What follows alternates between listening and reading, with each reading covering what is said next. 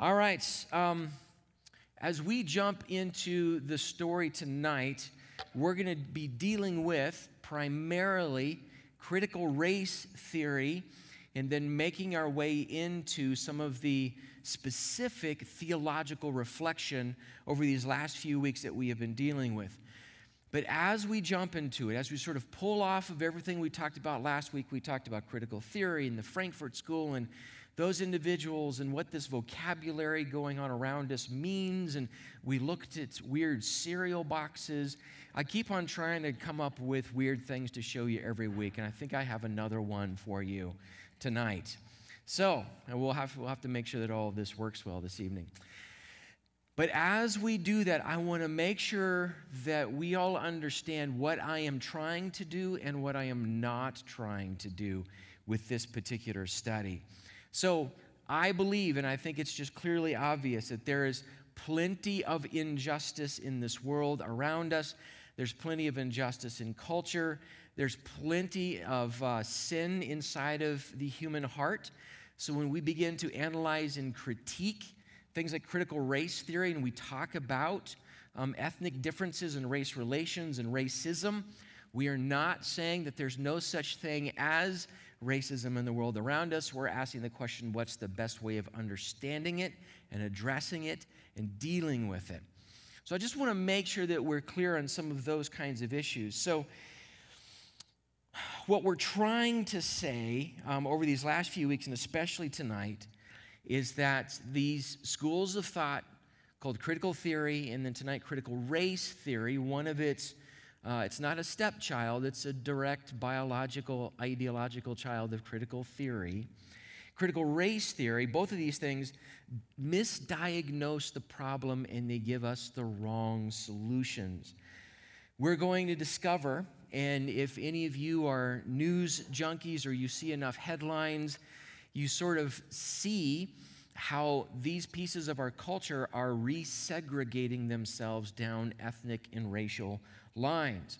That's a direct result of critical race theory.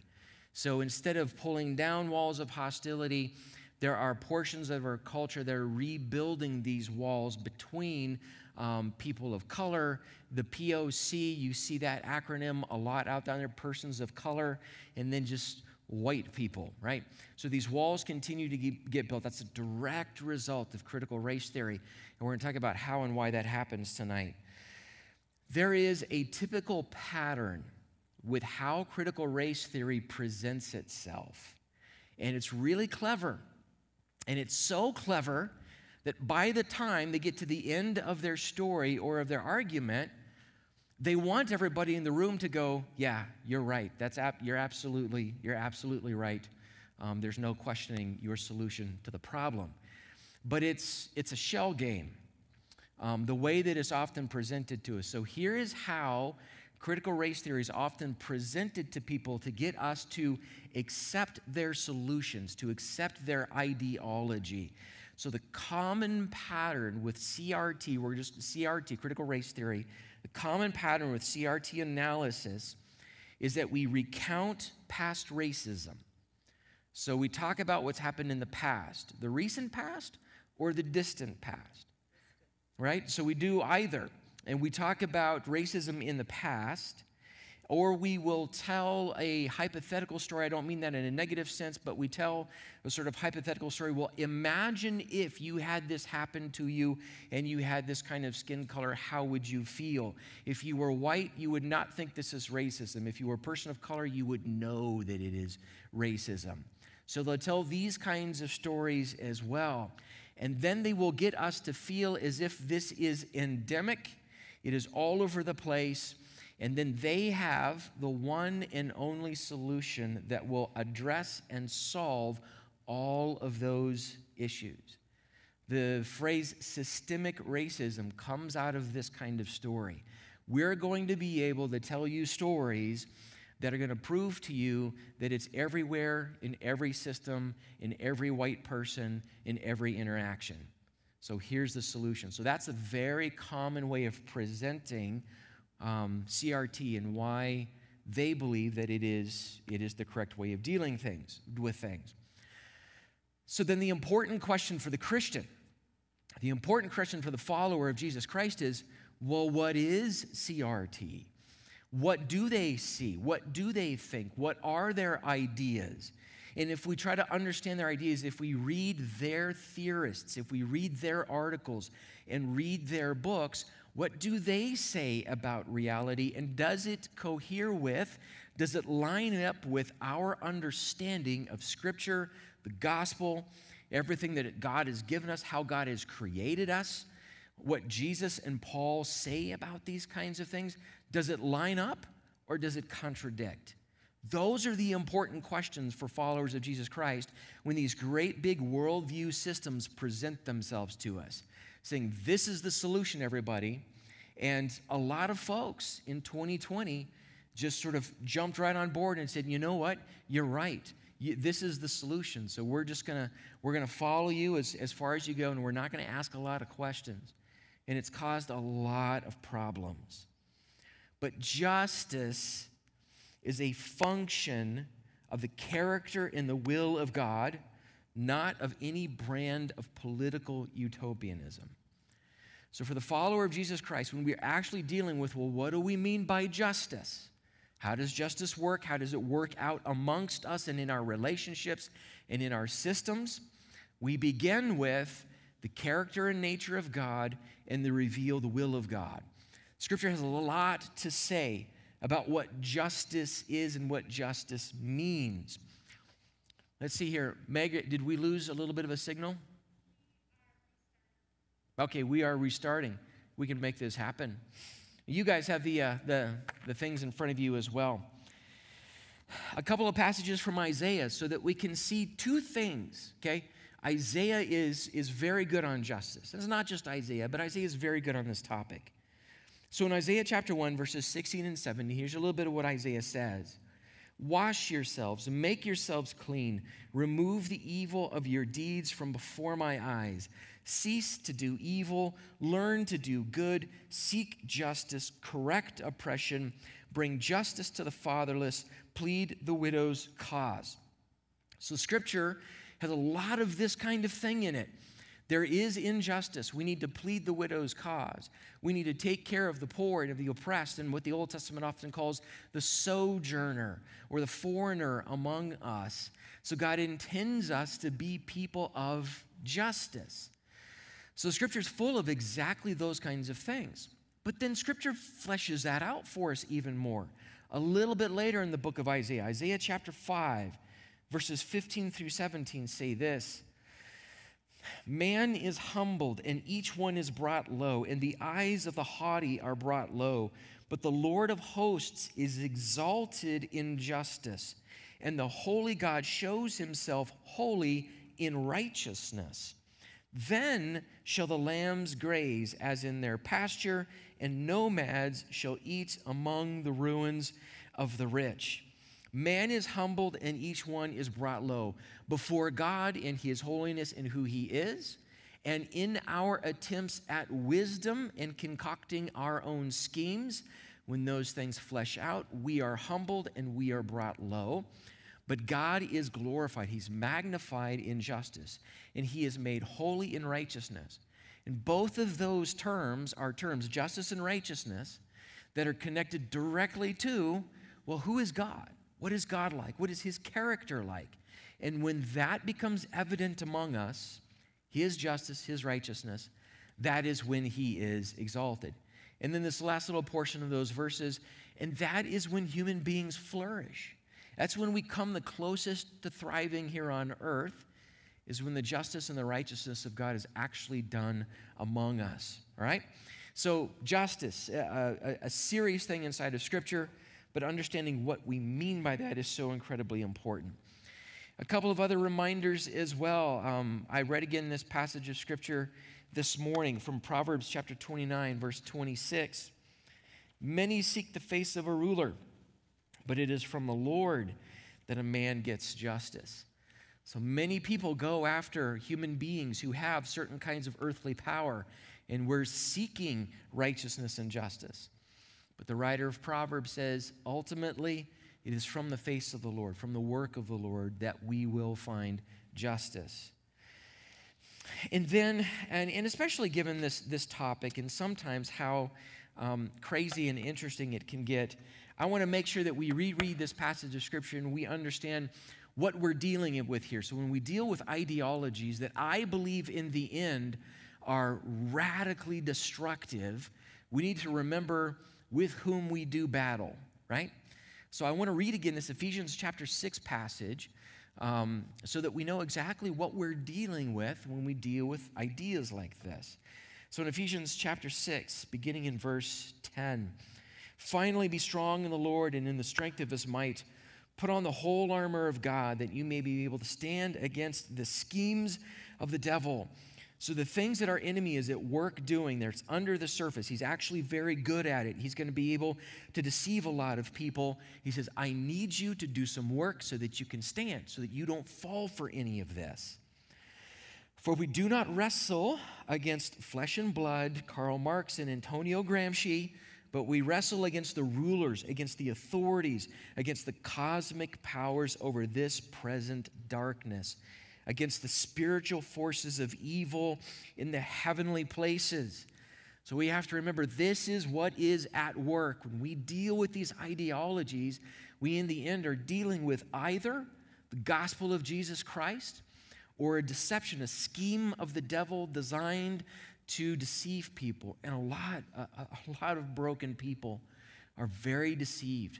And in fact, that's one of the picture I have for you tonight is crazy and wild, but we see in this picture a broken human being who's been deceived. Therefore, take up the whole armor of God that you may be able to withstand in the evil day. And having done all to stand firm, therefore, having fastened on the belt of truth, so this is where we begin, is truth itself, and having the breastplate of righteousness and as shoes for your feet, having put on the readiness of given by the gospel of peace in all circumstances, take up the shield of faith with which you can extinguish all the flaming darts of the evil one, and take the helmet of salvation and the sword of the Spirit, which is the word of God, praying at all times in the Spirit with all prayer and supplication. To that end, keep alert with all perseverance, making supplication for all the saints. Keep your eyes open, keep on praying. Put on the armor of God and don't be deceived by what the enemy is doing, all right? This is important stuff for us to see and understand. So let's talk about critical race theory specifically and some of its consequences, especially its theological consequences. Now, some of you may have seen this. I mentioned this to Heather, and Heather said she actually saw this. So this poor young man, he's a white kid in the UK. He's just a British white kid who believes that he is a Korean trapped in a white guy's body. So he's gone through surgery to have his eyes surgically changed to look more Korean as opposed to Western European. So he's posted a couple of post-surgery videos. This happened to be a shot of one of those videos. And so what he has done has prompted another term and talk about another trend. Instead of transgenderism, he's not changing genders, he's changing ethnicities. Is this trans-ethnism or is this trans-racism? I can actually change which ethnicity I am. I'm a Korean trapped in a British body. And then also to believe that if I do a couple of cosmetic surgeries on myself, that suddenly I'm Korean now. How many of you have heard of, and this doesn't count for Danny because I know he's probably heard of this, how many of you have heard of body dysmorphic disorder? Body dysmorphic disorder is an actual condition. It's been an understood and diagnosed condition for a long time. The Johns Hopkins University website describes it as a mental condition in which someone has a kind of obsession with a part of their body, a small imperfection, or what they believe is an imperfection, or even something large like a limb, and they feel disconnected from it, and they feel like it doesn't belong to them. And it can be as small as some small imperfection, or it can sometimes actually be, I don't like my left arm. And so it's a mental condition that they feel disconnected from their bodies somehow. Some of them try to go through surgical change to try to get rid of that feeling like this is not really this is not really who I am. So why do we hear about transgenderism and we don't hear about body dysmorphic disorder? Right? So that's an important question to ask. I'll just lay that one out on your laps again as well. But that is probably part of what's going on with this kid, but his parents and his doctors decided that this was the solution for him. So again, quite a stunning thing to see, but something that we understand what's going on behind all of it. All right, critical race theory. I put that up there because it's part of the larger package as we keep moving, I think we'll see. But critical race theory, so what are we talking about? Let's try to define it. Let's try to understand it. So critical race theory, this is the child of critical theory. So the umbrella school of critical theory has given birth to several different other schools of thought, one of which that we know the most about is this critical race theory. It is turned into the colloquial term that people use sometimes. They talk about being woke, not awake, but woke. That comes out of the critical race theory world. We hear it most often in terms of the diversity training that organizations and corporations and military, that people go through. That is the result now of critical race theory and its leaders and so forth. A lot of school curriculum has a lot of this stuff in it. So what is it and what's going on? So we have traced up to this point the history of ideas that gets us into critical theory. So we've walked from Karl Marx to Antonio Gramsci to the Frankfurt School into the mid-20th century. And now we find ourselves among people who have been writing for the last 40 or 50 years in the world of critical race theory. So again, this isn't something brand new. It's just language that most of us are hearing for the first time in the last year and a half, 2 years or so. But critical race theory is a direct offshoot of that school of thought. And it is now applied specifically to structures of power and outcomes among races, equity, not equality. We'll talk about that a little bit further this evening. When you see the language, the vocabulary of equity being used, where you might naturally think the language of the vocabulary of equality should be used, that's on purpose. Because in the world of critical race theory, those are two different things, and we'll talk about that in a second. But it is now, the school of thought is now applied specifically to structures of power and outcomes, not opportunities, but outcomes among different races, genders, and sexual preferences. So let's open up the Encyclopedia Britannica, this semi-academic kind of version of it. Again, this isn't a Christian trying to describe this. This is just a generalized description of critical race theory. And so this is their entry. It is an intellectual movement in loosely organized framework of legal analysis based on the premise, okay, now listen to this, that race is not a natural, biologically grounded feature of physically distinct subgroups of human beings, but a socially constructed or culturally invented category that is used to oppress and exploit people of color. Critical race theorists hold that the law and legal institutions in the United States are inherently racist insofar as they function to create and maintain social, economic, and political inequalities between whites and non-whites, especially African Americans. So that's a lot. That's a lot. First thing you need to know is that the term racism and the concept of different races, whereas when you and I hear that language, we think of people from different nationalities with different skin colors. This is kind of how we think of racism, and we shouldn't be racist. But you should know that about 150 years ago, a European scientist developed a school of thought saying that white people were a different race, a different species than people who had darker skin color. And he used that as what they called scientific racism. So it was a scientific reason 150 years ago to say that people who had darker skin color simply were subhuman. Okay, so when we use the term racism, it's like an appendix in our vocabulary. We still use it, but it comes from this kind of really rotten place. The biblical term is ethnicity or ethnos. When the language of Scripture speaks of nationalities, it doesn't speak of races, different species of people. It speaks of different nationalities of individuals. They get separated at the Tower of Babel.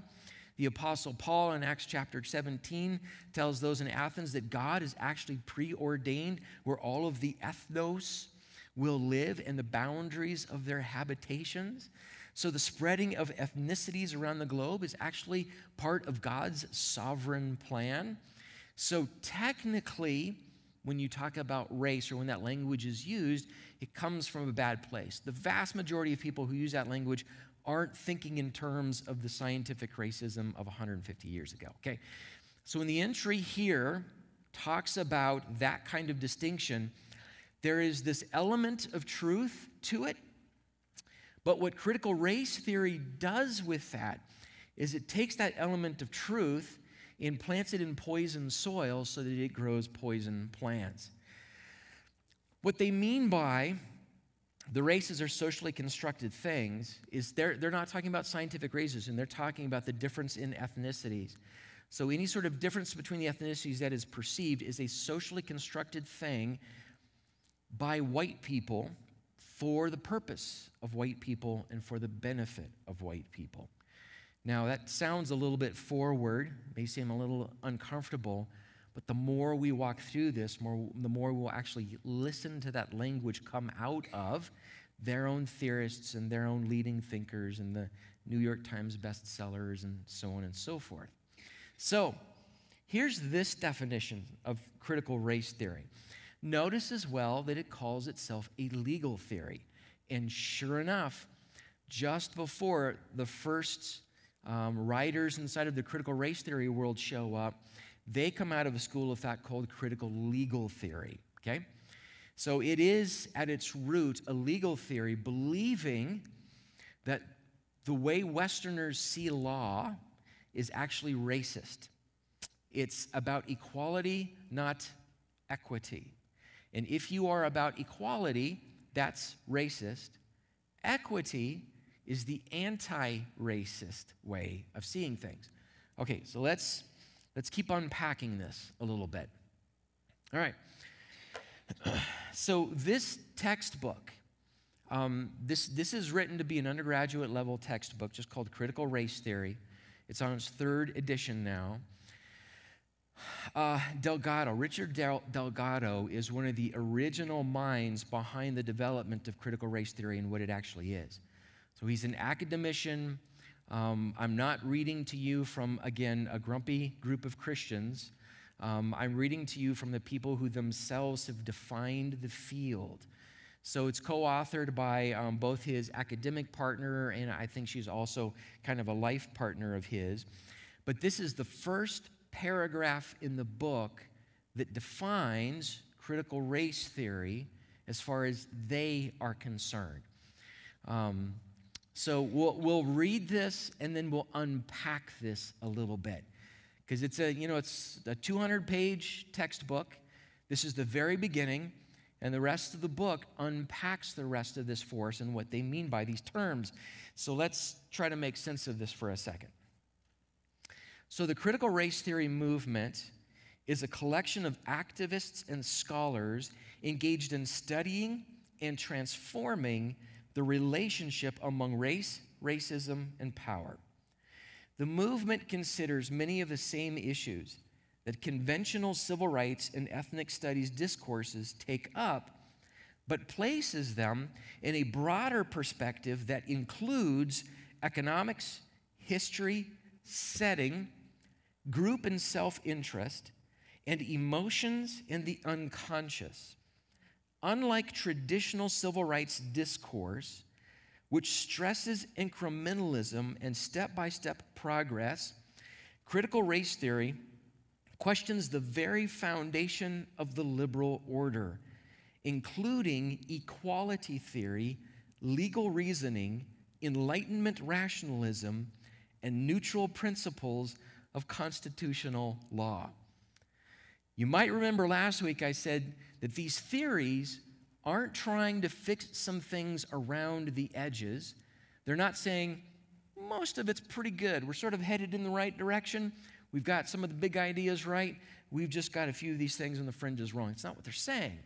They're saying the very core of how we are doing life is completely wrong. So we've got to change all of that. So let's unpack that paragraph just for a little while to try to make sense of sort of what's coming inside of his book and what's coming with some of the other stuff we're going to deal with tonight.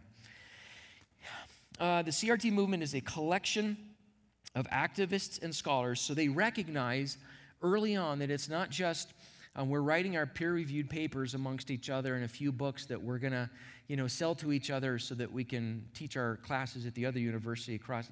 It's not just us, but we consider this to be a matter of activism as well. So we need people in the streets, we need politicians, we need journalists, we need agitators, we need activists to actually make this happen. So the point is not to just write some papers and books. The point is actually begin to change things, to agitate. So one of the pieces of vocabulary that we've from the very beginning of the study that we said we have to keep our eye on is the vocabulary of revolution. That the incrementalist change is the wrong change. Things are wrong at such a core level that the only way to do it is through revolution. So without using that language, it's inside of this definition already. A collection of activists and scholars engaged in studying and transforming the relationship among race, racism, and power. And even if you're being charitable at this moment, you're thinking, okay, there's problems out there. There's some people paying attention to them. So all right, some things need to change. We're going to transform some of these things. But the critical thinking question always has to happen next. What's the next critical thinking question at a point like this?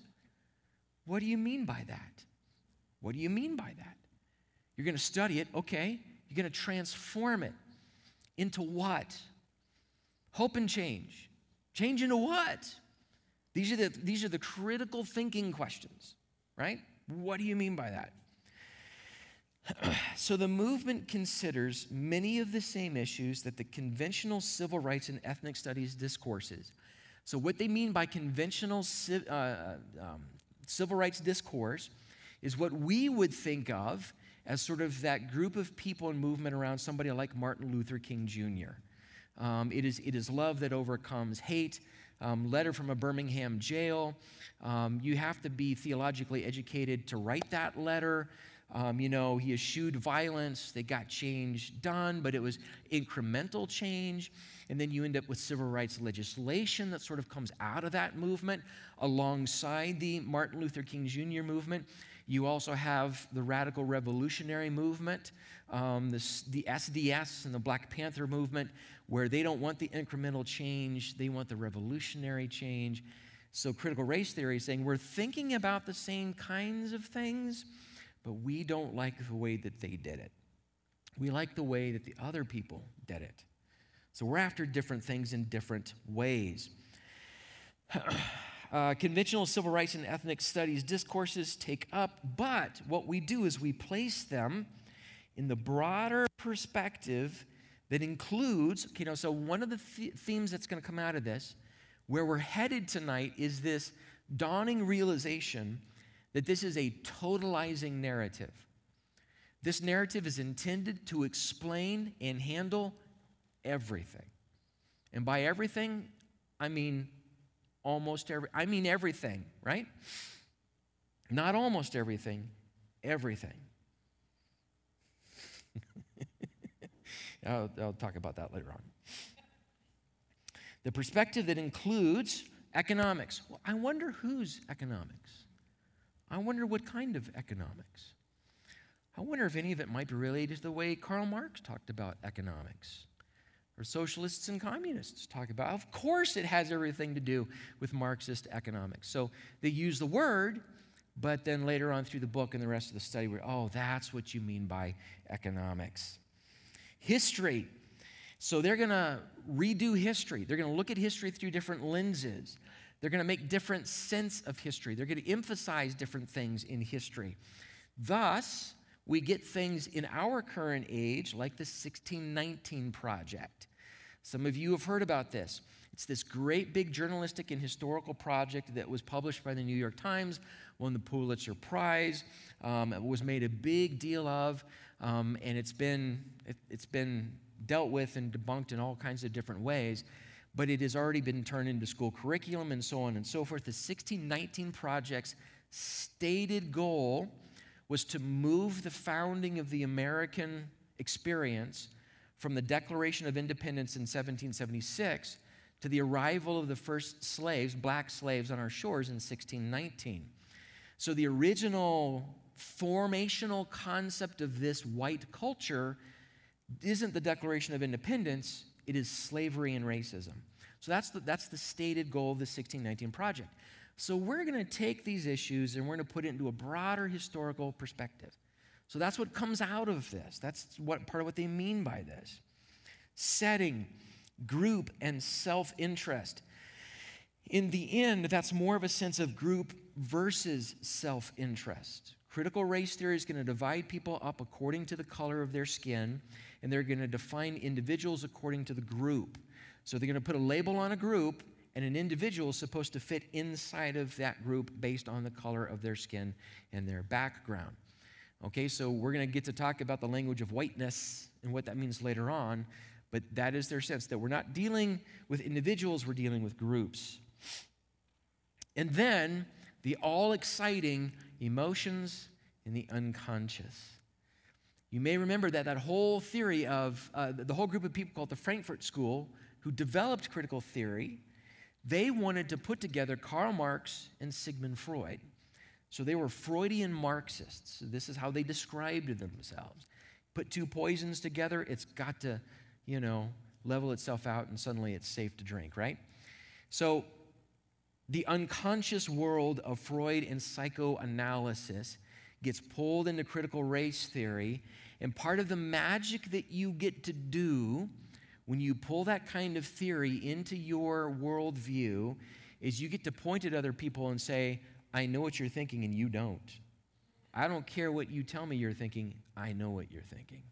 I can see the color of your skin. I know who you are. That's part of the magic of what happens when you pull these things into your theory, and it is what ends up happening with what they write and with what they do. And then, unlike traditional civil rights discourse, which stresses incrementalism and step-by-step progress, critical race theory questions the very foundations of the liberal order, and they don't mean Democrats. The liberal order is the classical liberal order. Free market economy, civility, rational thought and discourse among people, a town hall model of citizens gathering together to work over their differences and come up with what's best for their city and for their neighborhood. That's classical liberalism. That's what they mean by liberalism. That's what they believe is inherently oppressive and racist. So they want to question the very foundations of the liberal order, including equality theory, or every human person is equal before the law. That's what they mean by equality theory. They want to question that. Legal reasoning, the rule of law, that all of us stand before justice, and she's got the blindfold on. She can't see you. They're just weighing this according to what the law says and what is the most, the just thing for us to do. All right? That's the ideal. What they're arguing, what they're literally arguing, is that's racist. We're questioning that, and we want to tear that down. Enlightenment rationalism, being able to talk about objective rational order, being able to talk about objective moral or religious things. All of that is racist. All of that is oppressive. We have to tear all of that down. And neutral principles of constitutional law. The thing that sort of holds the nation together at its core? Is it or is it not constitutional? They say all of that is bunk. All of that is racist. We have to tear it down. And I'm going to give you this evening the leading proposed constitutional amendment to fix systemic racism tonight. Just, you know, we have the solution in our notes this evening. I just want you to know that, right? I don't let you people leave empty-handed here, okay? So we unpack that. We're trying to understand what this means, and we're getting this sense of, man alive, this is everything, critical race theory. It's not just some people are mean to other people and that needs to stop. It's everything. Literally, 1.5, 2 pages later, they say this again about critical race theory. As the reader will see, and they're talking about how it's going to unfold throughout the book, critical race theory builds on the insights of 2 previous movements, critical legal studies and radical feminism, to both of which it owes a large debt. It also draws from certain European philosophers and theorists, such as, there he is, Antonio Gramsci, Michel Foucault, and Jacques Derrida. I can pronounce very few French words. Those are some of them, so there you go. I get excited when I get to do that. So Antonio Gramsci, we know this dude. He's a Marxist. He was in prison because he was a communist. He is the one who gives us what we call cultural Marxism. He is the one who argued before we can start shooting people in the streets, we have to go through the institutions and change education and media and politics and churches. We need to pull them apart from the inside, and then the political revolution can happen.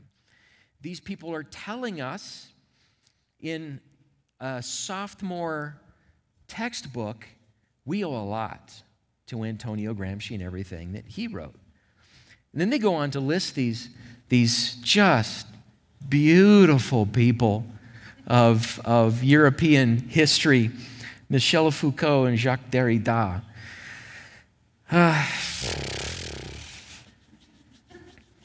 Does anything else need to be said besides they're French philosophers? So I did my graduate work on the leading American-born postmodern philosopher. His name was Richard Rorty. But as soon as you started getting into postmodernism and postmodern philosophy, you immediately start reading people like Michel Foucault and Jacques Derrida. So both of them are French postmodernists. So there is no objective reality, there is no objective truth. So these guys are famous for all kinds of different things, but for our purposes tonight, things like if you tell somebody that something is true, the use of truth with someone else in a conversation is an act of oppressive power. So the work of Christian missionaries was as bad as it could possibly be, because you've got Christian missionaries, a lot of them white, European, and American, traveling across the globe telling people they need to come to know Jesus Christ in order to be saved. That is an act of power and oppression, because there's no such thing as absolute truth. So the postmodern world just pulls all of that to pieces. Jacques Derrida is a literary postmodernist. So here's what that means.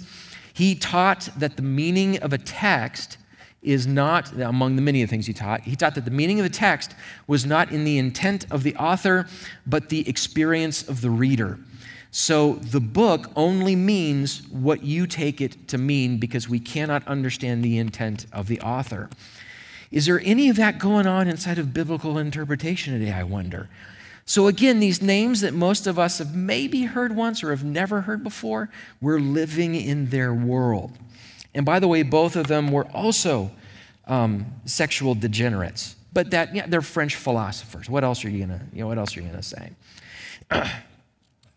So again, coming out of their own textbook, their own language, okay, we're trying to understand how they describe themselves.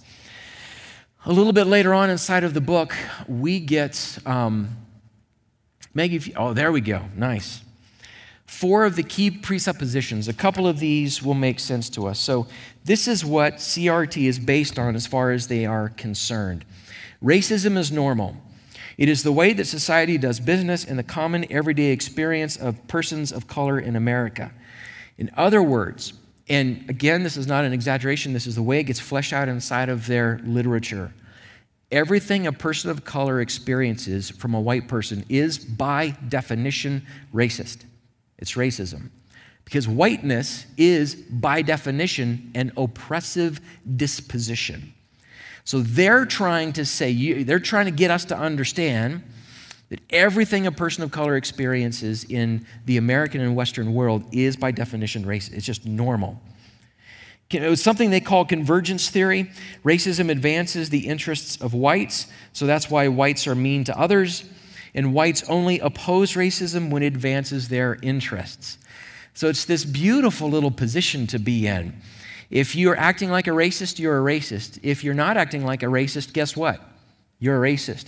You're against racism and actually pouring your life into something like that, or dying on the battlefield to end something like slavery, guess what? You're a racist. It's just how it works. So whiteness is a disposition of oppression. Inside of this worldview, we're going to discover that racism is the original sin, and there's no forgiveness, and there's no restoration. The word in their world that replaces repentance and reconciliation, can anybody take a guess? It's reparation. So reparations replace forgiveness and reconciliation. That's how you reconcile, or reparations. So this theory is changing things at the very, very core of things. Anti-liberalism, again, classical liberalism, political liberalism. Anti-classical liberalism, rationalism, merit, legal reasoning, neutral constitutional principles are all to be rejected as tools of white privilege and power. Again, this just comes right out of their book. And we've talked about this briefly before as well. Knowledge is socially constructed. So this also means that truth is socially constructed. Knowledge is socially constructed. There's no such thing as objective truth. If you say so, it is part of your oppressive stance. Storytelling and narrative are the natural ways that persons of color, for them to express their experience. Science, reason, logic, etc. are all examples of systemic racism. So the STEM courses at your local university, according to this theory, are just examples of how we are systemically racist. Crazy, crazy things get said because of this point of view. How many of you have heard of Ibram X. Kendi? Okay, so his middle name is Henry. I don't know where the X comes from, but Ibram X. Kendi, he is quite the dude. So he has an academic position at Boston University. He's the Andrew W. Mellon Professor in the Humanities at Boston University and the director of the BU Center of Anti-Racist Research. Because of his writing and because of his speaking, he has been the recipient of hundreds of millions of dollars of donations into his center at BU, especially through Silicon Valley. So rather famously, Jack Dorsey and the Facebook guy, his name is escaping me, Zuckerberg. These guys and other gigantic organizations give a lot of money to Kendi's work and the works that Kendi endorses and so forth.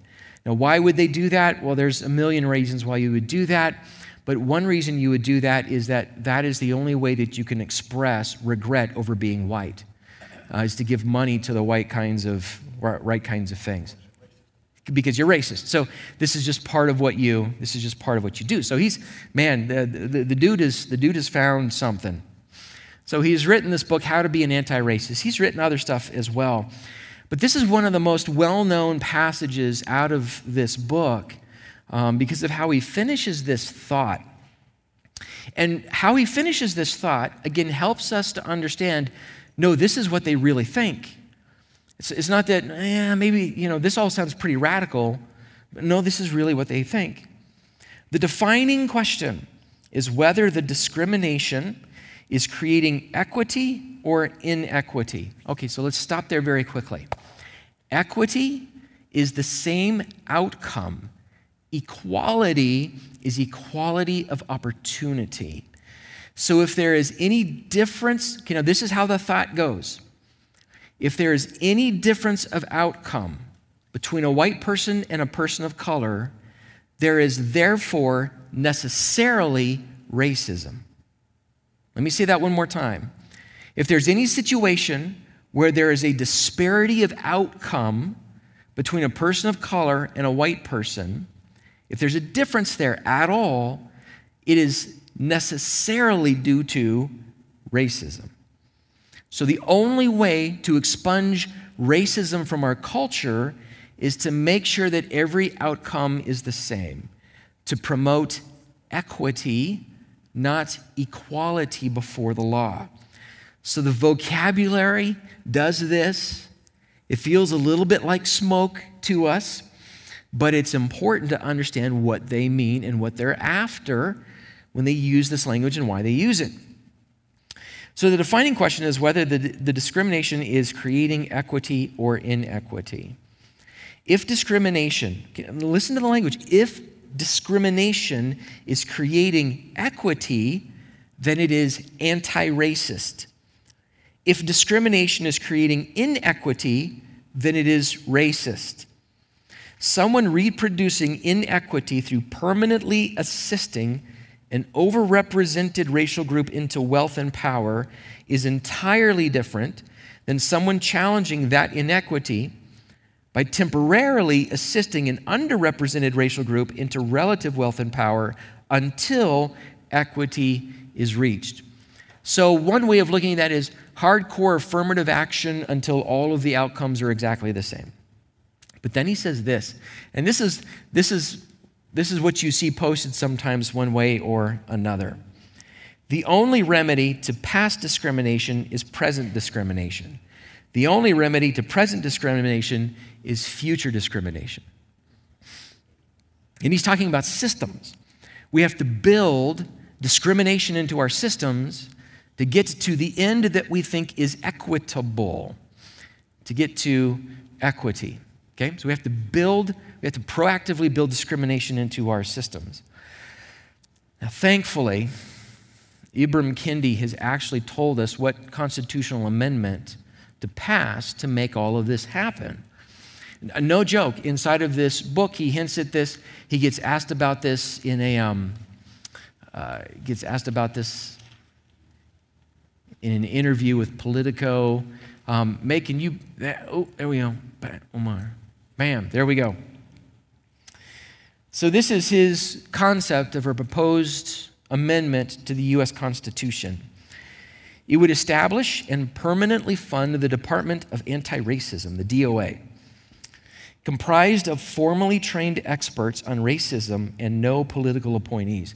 I wonder who would train them, and if they're not a political appointee, how long are they going to be in office? For a very long time is the answer to that question. The DOA would be responsible for pre-clearing all local, state, and federal public policies to ensure they won't yield racial inequity, monitor those policies, investigate private racist policies. What does that mean? Investigate private racist policies when racial inequity surfaces, and monitor public officials for expressions of racist ideas. That is not Soviet at all. Not at all. We're going to monitor everything you say to make sure it aligns with what we think you should say. What could go wrong with that? I mean, come on, people.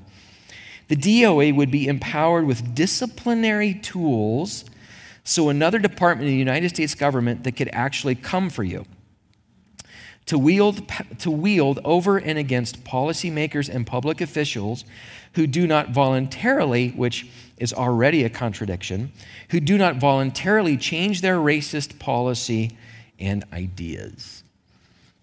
I mean, who could disagree with all of that, right? This is incredible, right? They'd be responsible for pre-clearing. So they would pre-clear all local, state, and federal policy. So would you ever vote for a city council member again? Would you ever vote for a local tax bond issue again? Would you ever vote for a state issue on the ballot again? Even if you did, would it mean anything?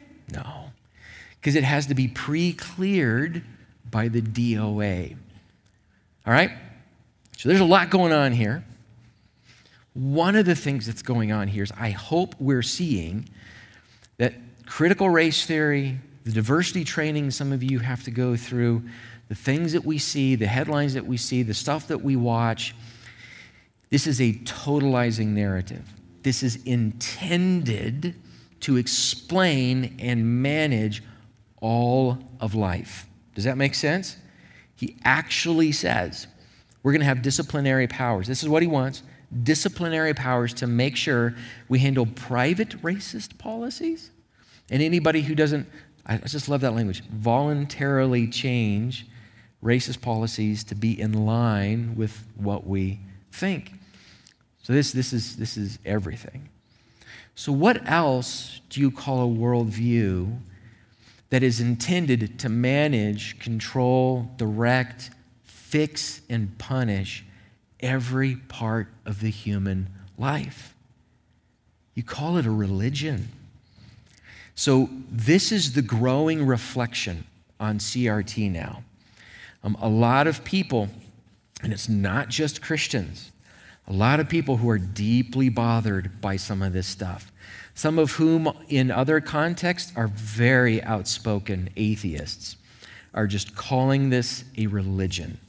There are several Christian theologians who say this has all of the hallmarks of what we would call a cult.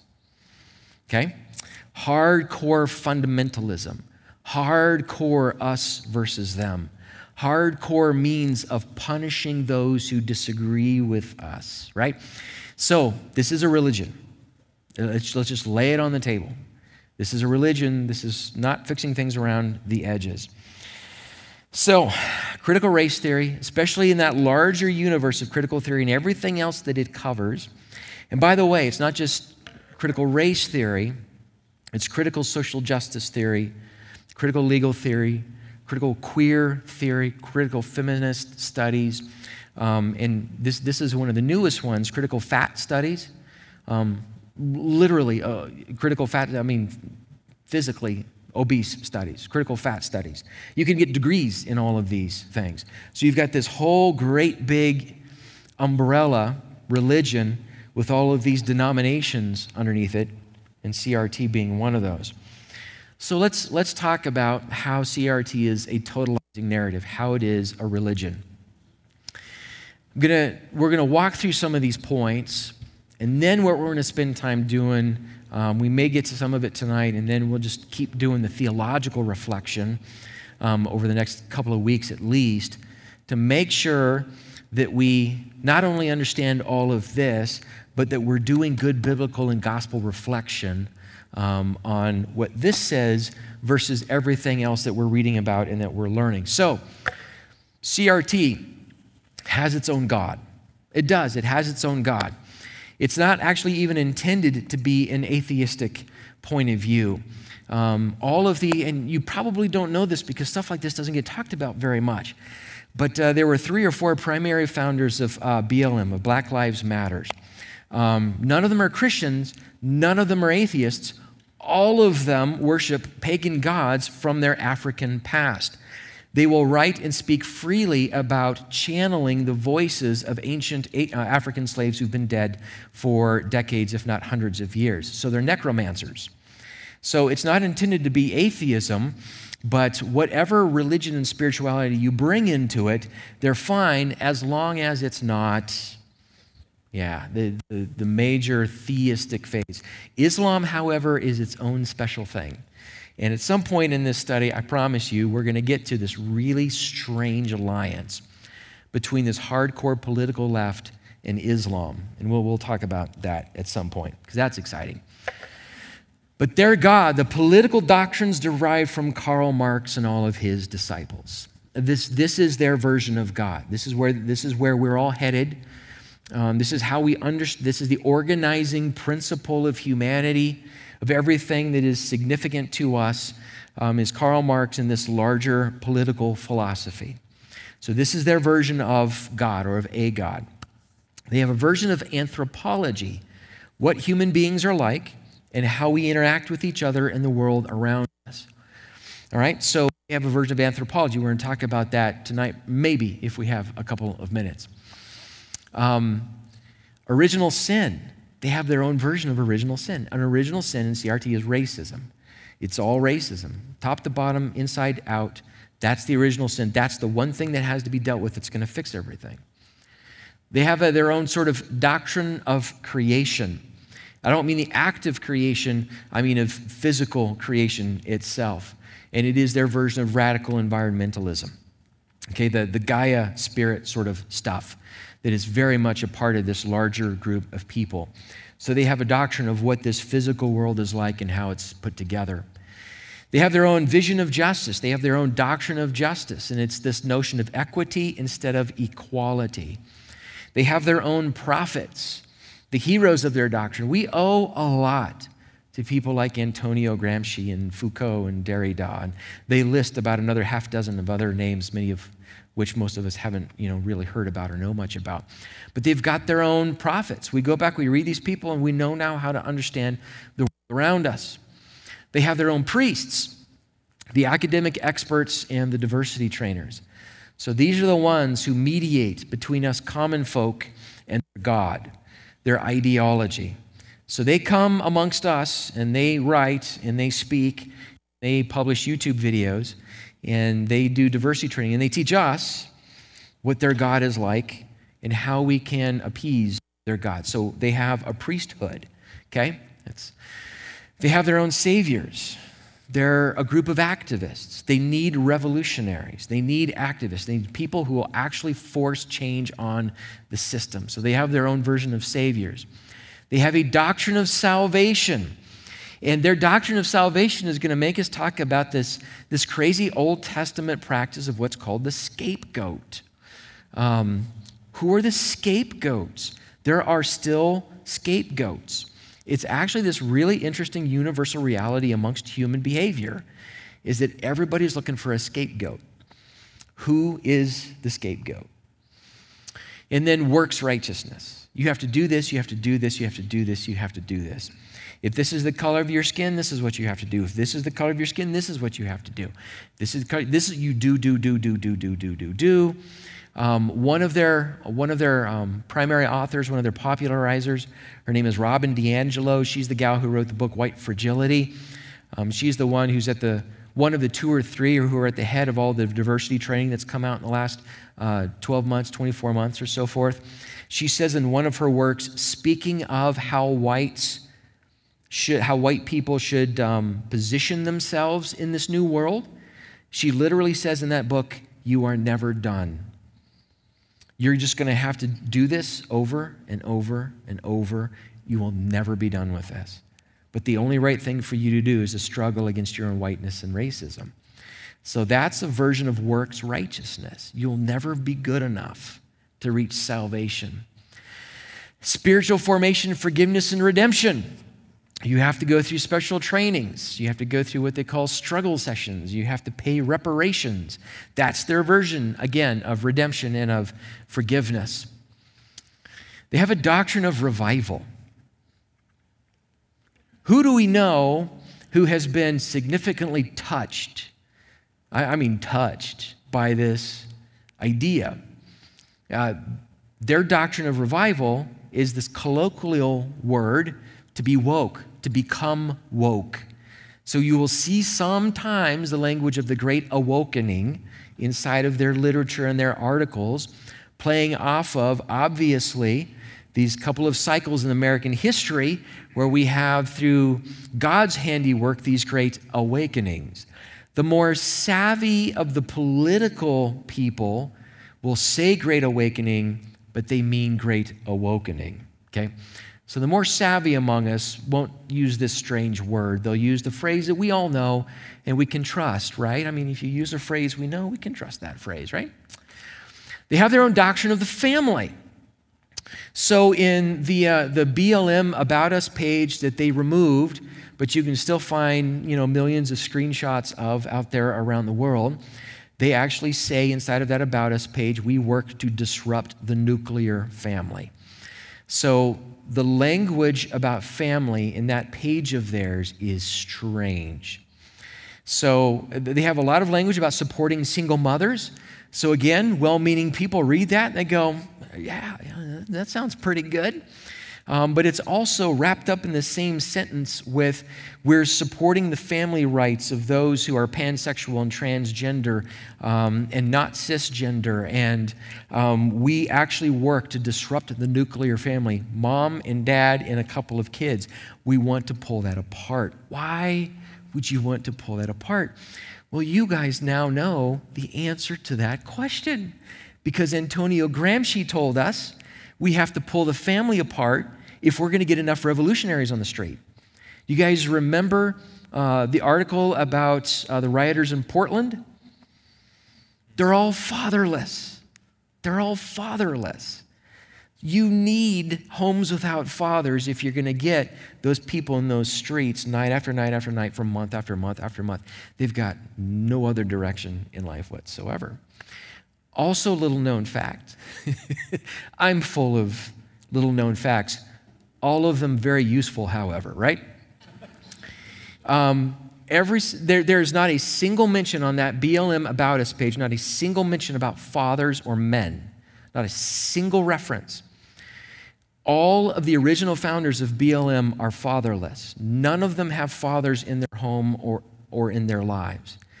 So you wonder if there were about 4 fathers out there who had done their duty 40 years ago, how much of this might have been different, right?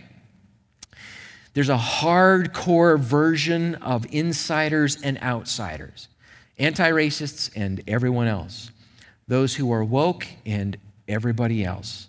And we've got to fix everybody else. So this is where cancel culture comes from. This is where Ibram Kendi can literally say out loud, we want to be able to control everything everybody says so that none of it is racist. And then they have their own version of eschatology, its vision of social and political utopia. Okay? All of this is theology. All of this is religion. It's just a very different religion than what you and I are accustomed to. So it is a competing faith. So one of the questions is, has this become a part of the American church at all? Okay, some of you are already like 1.5 steps ahead of me, right? Let me throw a couple of these things at you. 2 other books. If you're interested in kind of digging further through this, I've got a few more books up front here. These are all phenomenal. This one is written by Voddie Baucham, Dr. Voddie Baucham, called Fault Lines. And this is not just about what critical race theory is, but this is primarily about how it's made its way into the evangelical church. So there's a certain, for a guy like me with credentials in the Assemblies of God, there's a bit of sort of denominational scandal inside of this book. He names names, which I get a kick out of, but most people don't name names in their books. But he is phenomenal. If you don't like reading books, you can look him up on YouTube.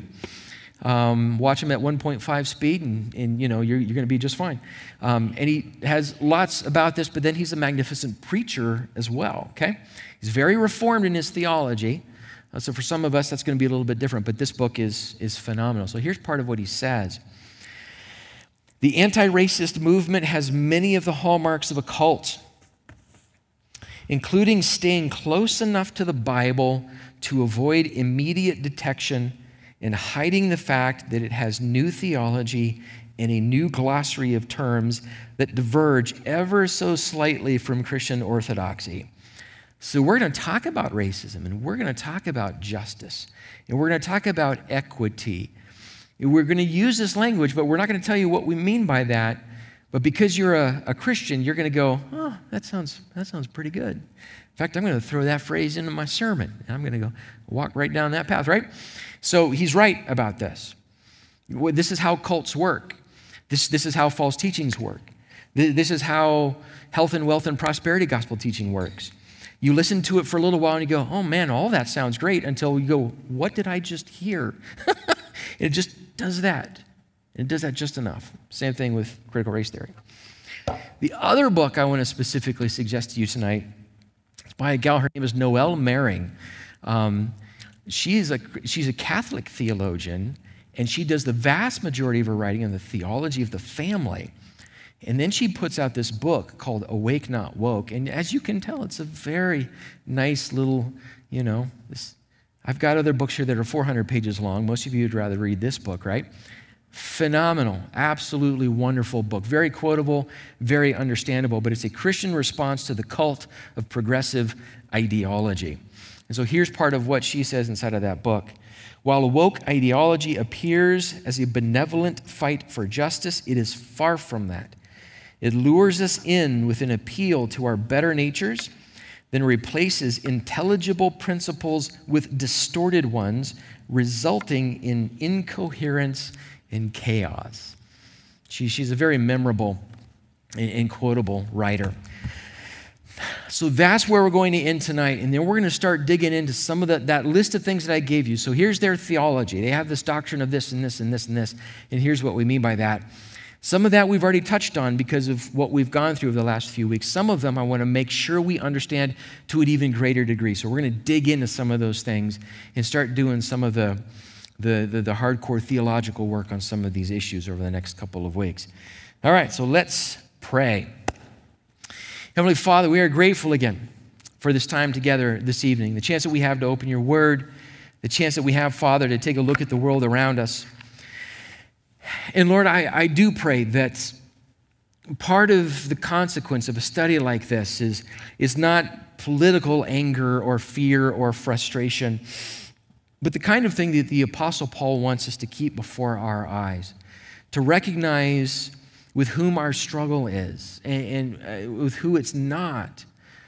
And Father, to see through those kinds of eyes, to pray through those kinds of eyes, to work through those kinds of eyes, to do what the Apostle Paul has told us we need to do, to put on the belt of truth and the breastplate of the righteousness of God, and to be ready to walk into this world with the gospel of actual peace and not a gospel of division and hate, but one of actual peace and reconciliation.